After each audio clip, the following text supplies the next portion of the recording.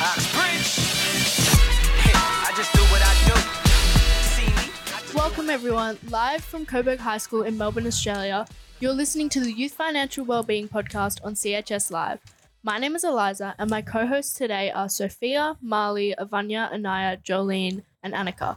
Our special guest today is Jeanette Hourani, Contract Manager of Communities for Children. Hi Jeanette. Hi Welcome everyone. to the show. Hello. My first question for you is, what would you say to a girl who asks the simple question, how do I manage money? How do you manage money? Is first of all, money is important for our living. Yeah? But to manage it, you need to identify what do you want to do with this money? What do I need to buy? What do I need to spend on things? Is it about looking at my wants or my demand, my needs? That's where you start with managing your money. Looking at what do I earn? How do I save money? That's most important, is that so that I can live my life, the life I want. Hi, I'm Marley, and we did an 11-week course with Vic Seg, and one topic that we really recently talked about was dowry. Do you know what a dowry is? The dowry is a big question. It's a big topic, and it happens in so many countries. If I want to say, and it happens in so many cultures, but there is a difference between one culture and another. So the dowry, if we're talking about the Asian countries and the Indian countries, it's completely different to the Middle Eastern dowry, where the dowry in the Asian countries is where the woman pays money for the husband to get married. While in the Middle Eastern countries, it's called mahar, and it's the man who pays the woman or the parents for the woman to marry a woman. So that's the difference between both of them. And it has a lots of impact on the bride or on the groom, especially on the bride as a woman, because that will put her in a difficult situations when if anything happens in her life, that means she has to pay that dowry if we're talking about the Asian countries, which could be seen as financial abuse. Another question for that. Wait, my name is Anaya. Another question to lead up to that is, what do you think the main reason is why dowry/meher has become a form of financial abuse? It has become a form of a financial abuse because of the lots of demands from the, let's call it a perpetrator, if I want to use that word, perpetrator, or the person who demands more money on the victim, and mainly are women. Victims, because if we're talking about the Asian countries, it's women who are paying that dowry, and there is a demand on that. If you don't give me that money, then you would be exposed to so many things as such, in terms of violence, in terms of deprivation of even using her own money to survive.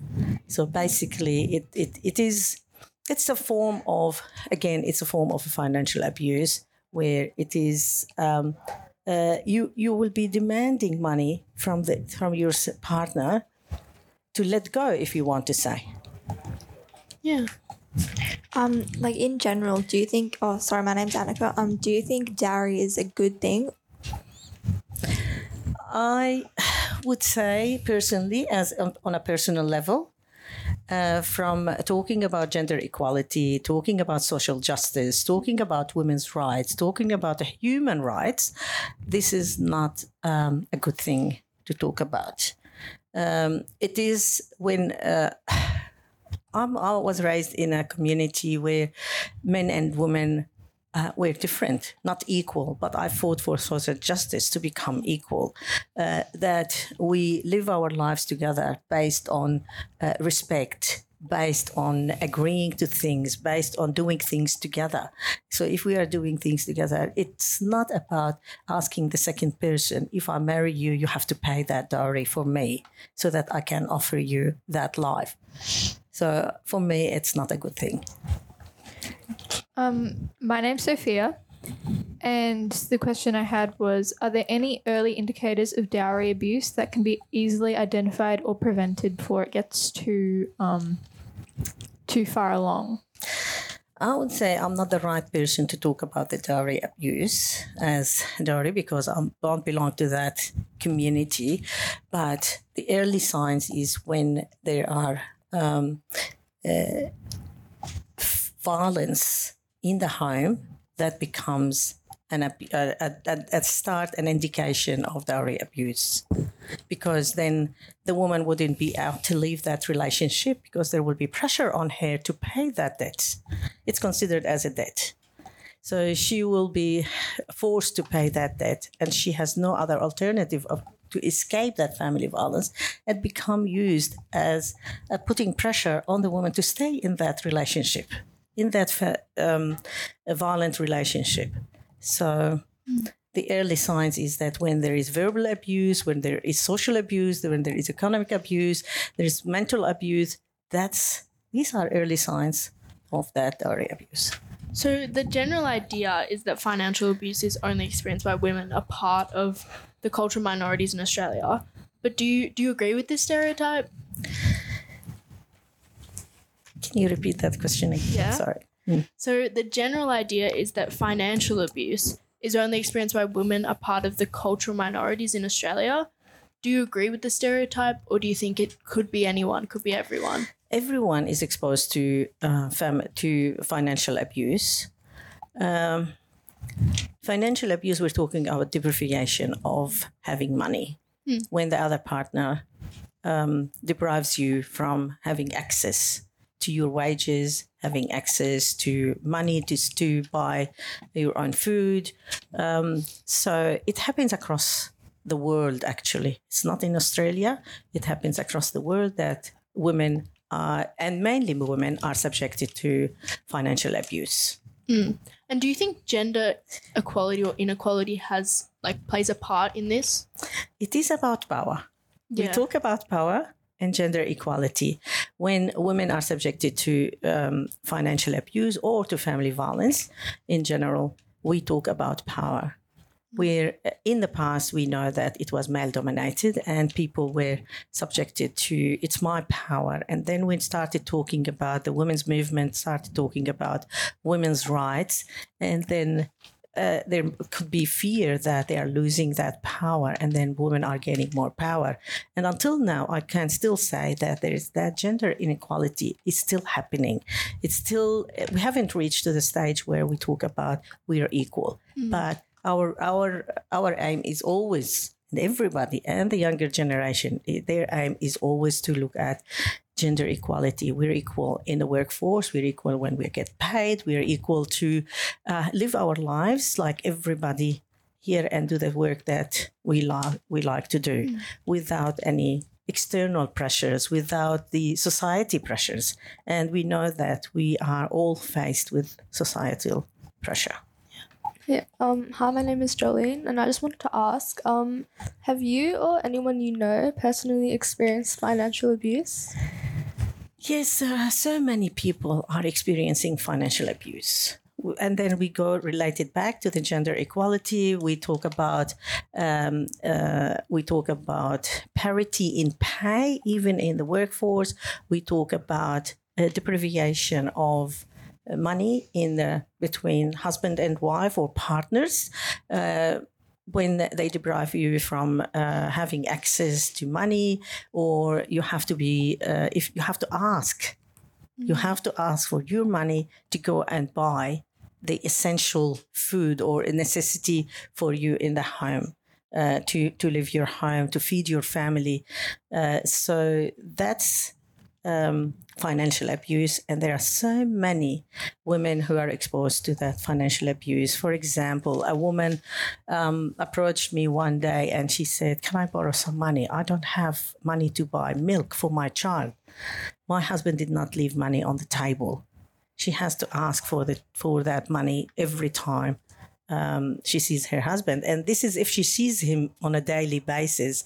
I mean, there are extreme cases, but there are also people who don't give money to their partners, and they don't let them go to work.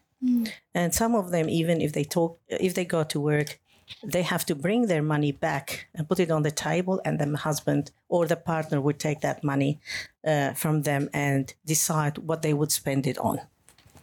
Yeah. Just if you were just tuning in, you're listening to the Youth Financial Wellbeing podcast on CHS live from Coburg High School in Melbourne, Australia. My name is Eliza, and my co-hosts are Sophia, Marley, Avanya, Anaya, Jolene, and Annika. Our special guest today is Jeanette Hourani. Continue on, Marley. I just wanted to ask, what advice would you give to, for example, the woman who came up to you talking about how she needed money from her husband? What advice would you give her to have gotten out of it if you could have talked to her for a little bit longer that day?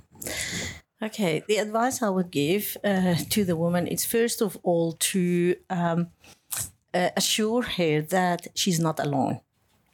That's number one. We are all supporting each other. The woman is looking for that support and validate her experience. So we need to learn to listen to this woman and then validate her experience without judging her. That's the first thing. It's better than saying as an advice. The advice is that what has she thought of? I would find her strengths. I would look at what has she done in the past that was successful for her. So look at her power. She has that strength, but we need to get it out of her system so that she can talk about it and find her ways to deal with her situations. Did I answer your question there? Yes. Yes, you did.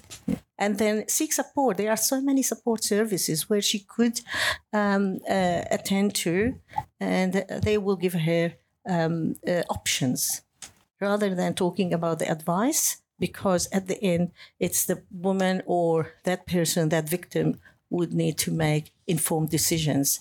So we give options, and then she would be, at the end, it's her decision what she wants to do with her life.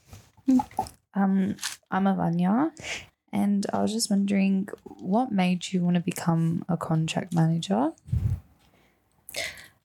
Being a contracts manager, I've been working in my life. I mean, back home, I was a teacher. When I arrived in Australia, I worked in different positions as a community development worker. All my aim in life was always seeking social justice, advocating on behalf of mainly women and children, because some parts of my work was also working on supporting women who are victims of family violence. And then to do that job is I got also into training, into learning, gaining more knowledge to support those women, and being on boards of some advocacy groups for social justice and gender equality.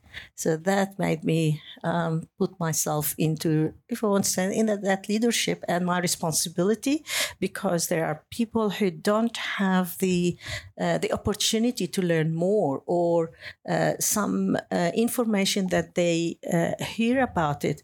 It could be some of those stereotypes where women, what do they want, especially if we come from overseas, like, what do they want when they arrive here in Australia?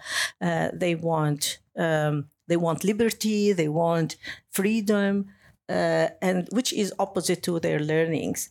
So here is a situation for us where we can inform people in that leadership. So my contract manager, it happened to be that I'm managing some programs to support, because of the leadership that you have, because of the work history that you've gone through all those years. So I've worked here for 20 years in Australia, or actually more. I've been 30 years in Australia, but I worked with VIXEG New Futures for 20 years. And then I wasn't always a manager.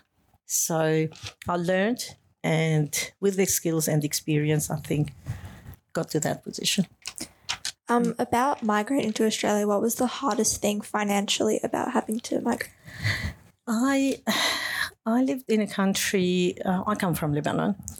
During the war, I had to live as a refugee within my country.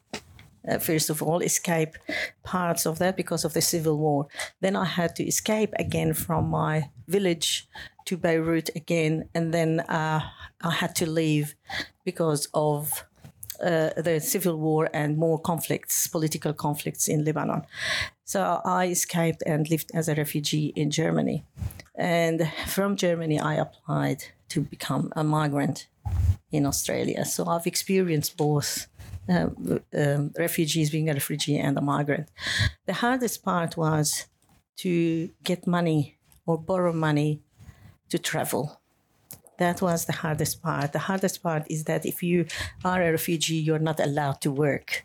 So where would you get your money to live and pay your debts or pay your expenses? The hardest part is that also when you come to Australia is you won't find straight away the job that you wanted based on your skills and experiences. So you have to restart again from scratch. And that's what I did. I accepted any job when I came here so that we can pay our debts. So the hardest part is that to work, first of all, to borrow money. Second is to repay that money to your borrower. And what was the first job you had once you came to Australia?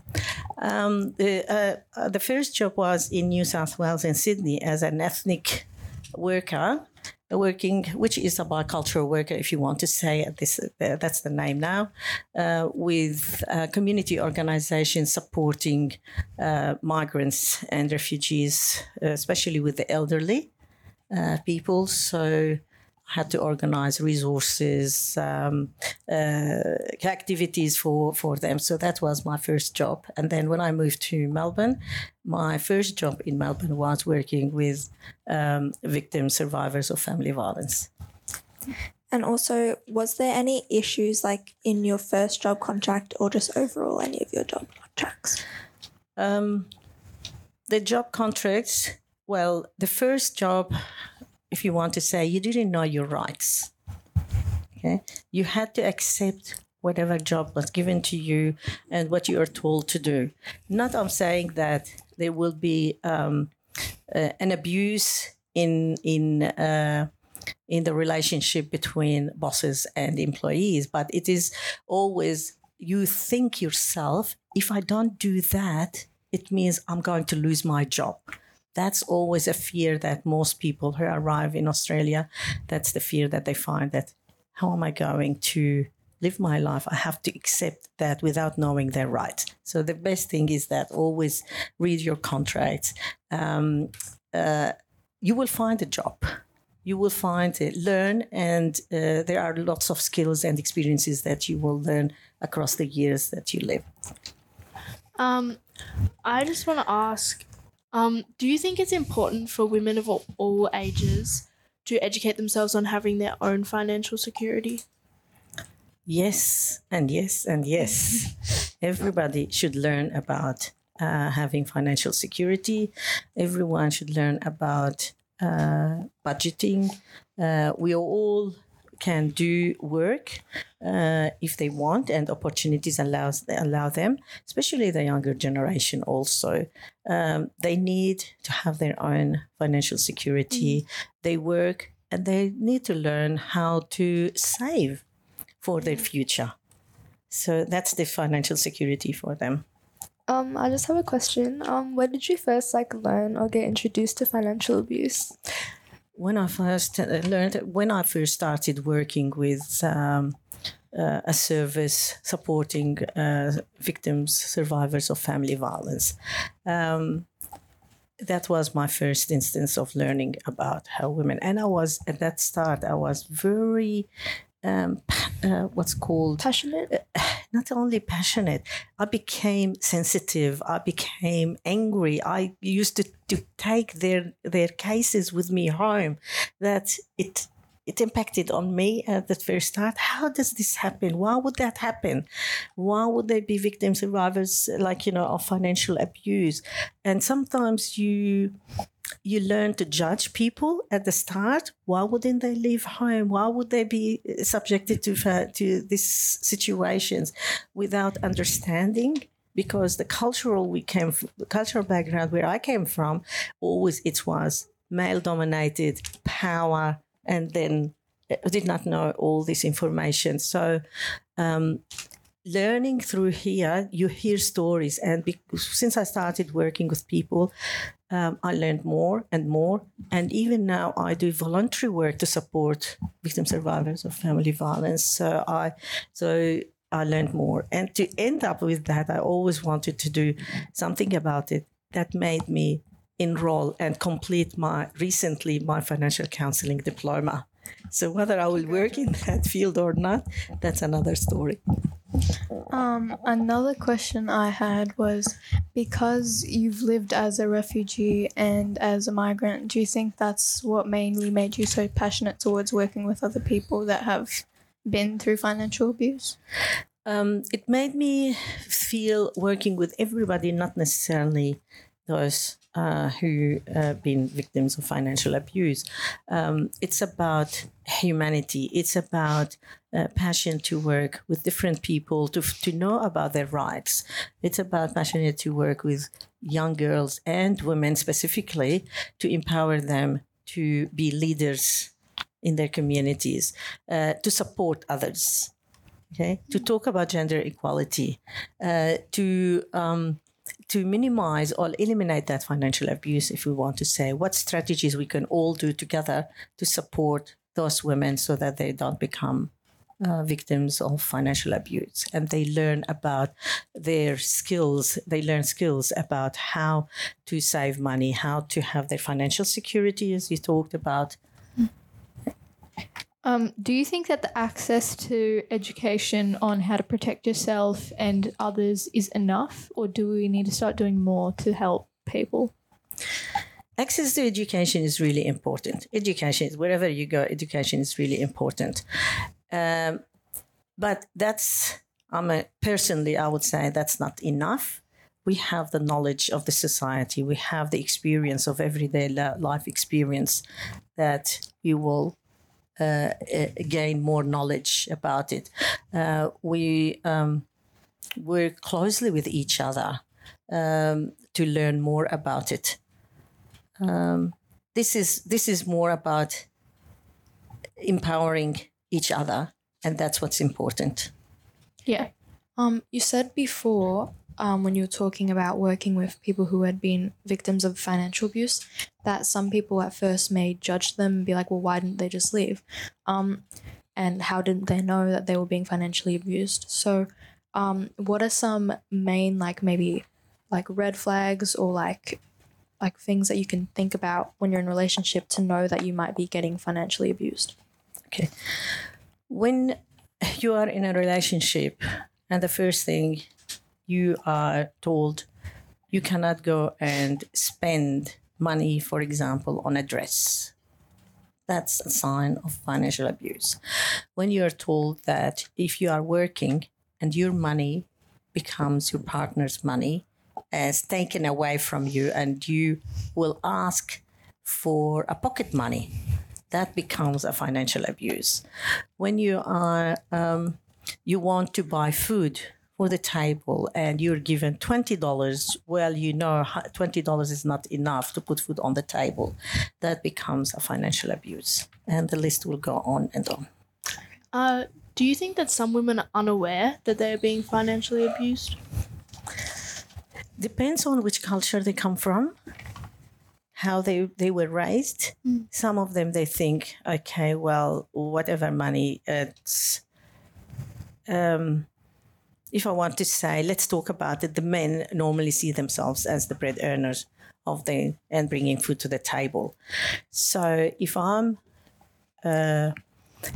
learned this since I was 5 years old, for example, and grew up with that understanding, how would I know that this will be a financial abuse?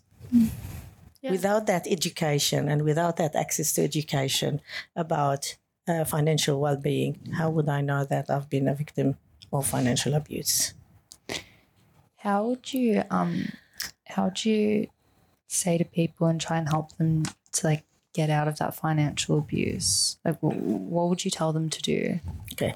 Well, again, we would listen to them, as I said before. We'd listen to them, we'll validate the experience, and then we'll say that there are lots of services that can provide that support, and seek that support without fear, because those services will not judge you. Okay, you will have, again, the support of financial counselors too. There are so many services that can provide that support to you. But from my point of view as an individual, I would say I will validate your experience. I'm with you.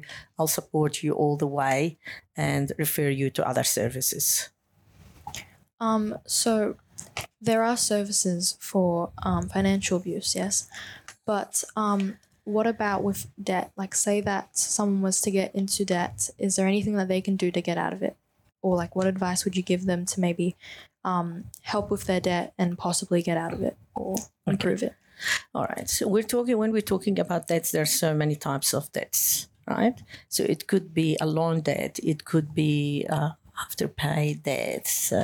These things that sometimes, which some financial counselors would say it's not advised to go through that option, because you would be paying more money than what you would be saving. So there is always a financial counselor could always help with that. They can contact, if you can't self-advocate with those services, they can help you advocate on your behalf, to talk to their hardship team. There is always, in those associations and organizations, there is a hardship team, and they can talk to them whether they can change the loan or the contracts and the payments, or make installment payments if they couldn't waive based on any unfair, for example, contracts. Yeah. When we're talking about all sorts of situations, or mainly financial abuse, where can people directly get help? Like, what sort of services are we talking? And what might they provide? Are you talking about financial abuse, or are you talking about the services? Well, if someone's experiencing financial abuse, like you talked about, there's many services they can go to. What will those services provide that can help them directly? Okay, so you can talk about the National Debt Helpline, that they can help you with support. Services like the migrant and refugee services for family violence, such as In Touch, 1800 Respect, also Safe Steps. These can help you with referrals, or talk to you about the services and where to get help with that, in addition to the financial counselors, if specifically about debts and finances, to manage your finances and to be in control of your own finances. Do you think men experience this abuse as well? Like, obviously the women do experience it like a little bit more, but what would you say for the men? Okay. Everybody is exposed to abuse. Everybody is exposed to abuse, but we are talking about the percentage. If we are talking about data and percentage, sorry, I didn't bring that data with me, but women are more subjected to family violence and financial abuse than men. So probably, I think 1 in 4 are victim survivors of family abuse and family violence. Yeah. What do you think is the main reason that women are more subject to it over men? Just like the main overall reason, like maybe cultural, or? It's power. We're talking about power, gender equality, gender inequality, and power. That's main reasons, and it depends of women, if they cannot advocate on their behalf, or if they don't know their rights, and they're worried. Some of them might think, I'm in love of this person and I don't want to leave that relationship. Then they become victims more than the men. Yeah. Do you think with the power, do you think men might lean towards, limiting women's money or financial abuse as a way to sort of demand ownership over the woman? Is that an outlet? You touch on an important point here. Again, we're talking about power. We're talking about gender inequality. We're talking about you are mine. Yes, ownership of a person. And then they use threats also to keep that person. Which can lead to violence. Which is violence. And even if they are in voluntary relationship, they also threaten them so that they don't leave that relationship because they think that they own them. You belong to me. You can't leave me. You need me. You're dependent on me, which is not true. This is all myths. Yeah, and that's why it's really important for women to have their own financial security. So going way back to dowry, how do you think the transition, because this sort of relates, from dowry being beneficial for the female in like Asian cultures to the opposite occurred? Like what, because we talk about now we have feminism, and that's quite recent, but we used to have, obviously the men were the dominant, the power holders. Do you think, how did we get to a point where women were being given the dowry to women, it being taken off of them? How do you reckon? Yeah. As I said, again, I'm not the expert on dowry, okay? But my understanding and the knowledge that when there is a demand, when the women have to give that dowry to their husband, especially in the Asian countries, if there is a break in relationship, that will put pressure on the women again to give that dowry back, still pay that dowry to the husbands, even if there is. It means that if she doesn't pay that, then there is a break in the marriage, and even if there is break in the marriage, again, the dowry still continues. She still has to pay that to the husband, even if the marriage broken down. So another question goes back to debt is when you're budgeting, what are some tips and tricks you would give to younger people that are trying to budget and like not fall into a lot of debt when they get older? Okay, so when you're budgeting, first important is that you would look at your earnings, okay, and your expenditures. Okay, and you balance that, and you start looking at each item. What do you use? What do you spend your money on? Okay, and then you would look at that. That will give you an example. Am I spending too much? If I'm earning $500 and then I'm spending $800, what's going wrong here? So you would be in debt, right? Yeah. So you would look at that and say, okay, which ones do I need to spend less on this one? Okay. Do I need, for example, 10 cans of Coke in a week, for example, or can I drop that? Right? Do I need to smoke 2 packs of cigarettes a day, or can I say, okay, 1 cigarette, I can smoke 1 cigarette or not smoke at all? Do I need to go and buy, do I need to cook, for example, at home? Like for me, for example, sometimes I don't cook at home, and sometimes I say myself, where's my budget? I'm spending $27, for example, for a meal, for lunch, okay, where I can probably cook and prepare it at home before and take it with me and bring it. So that means I could save money there, okay? So it's sometimes when we think about that budgeting, again, we say, is it what I need, what I have here, is it a want or is it a need?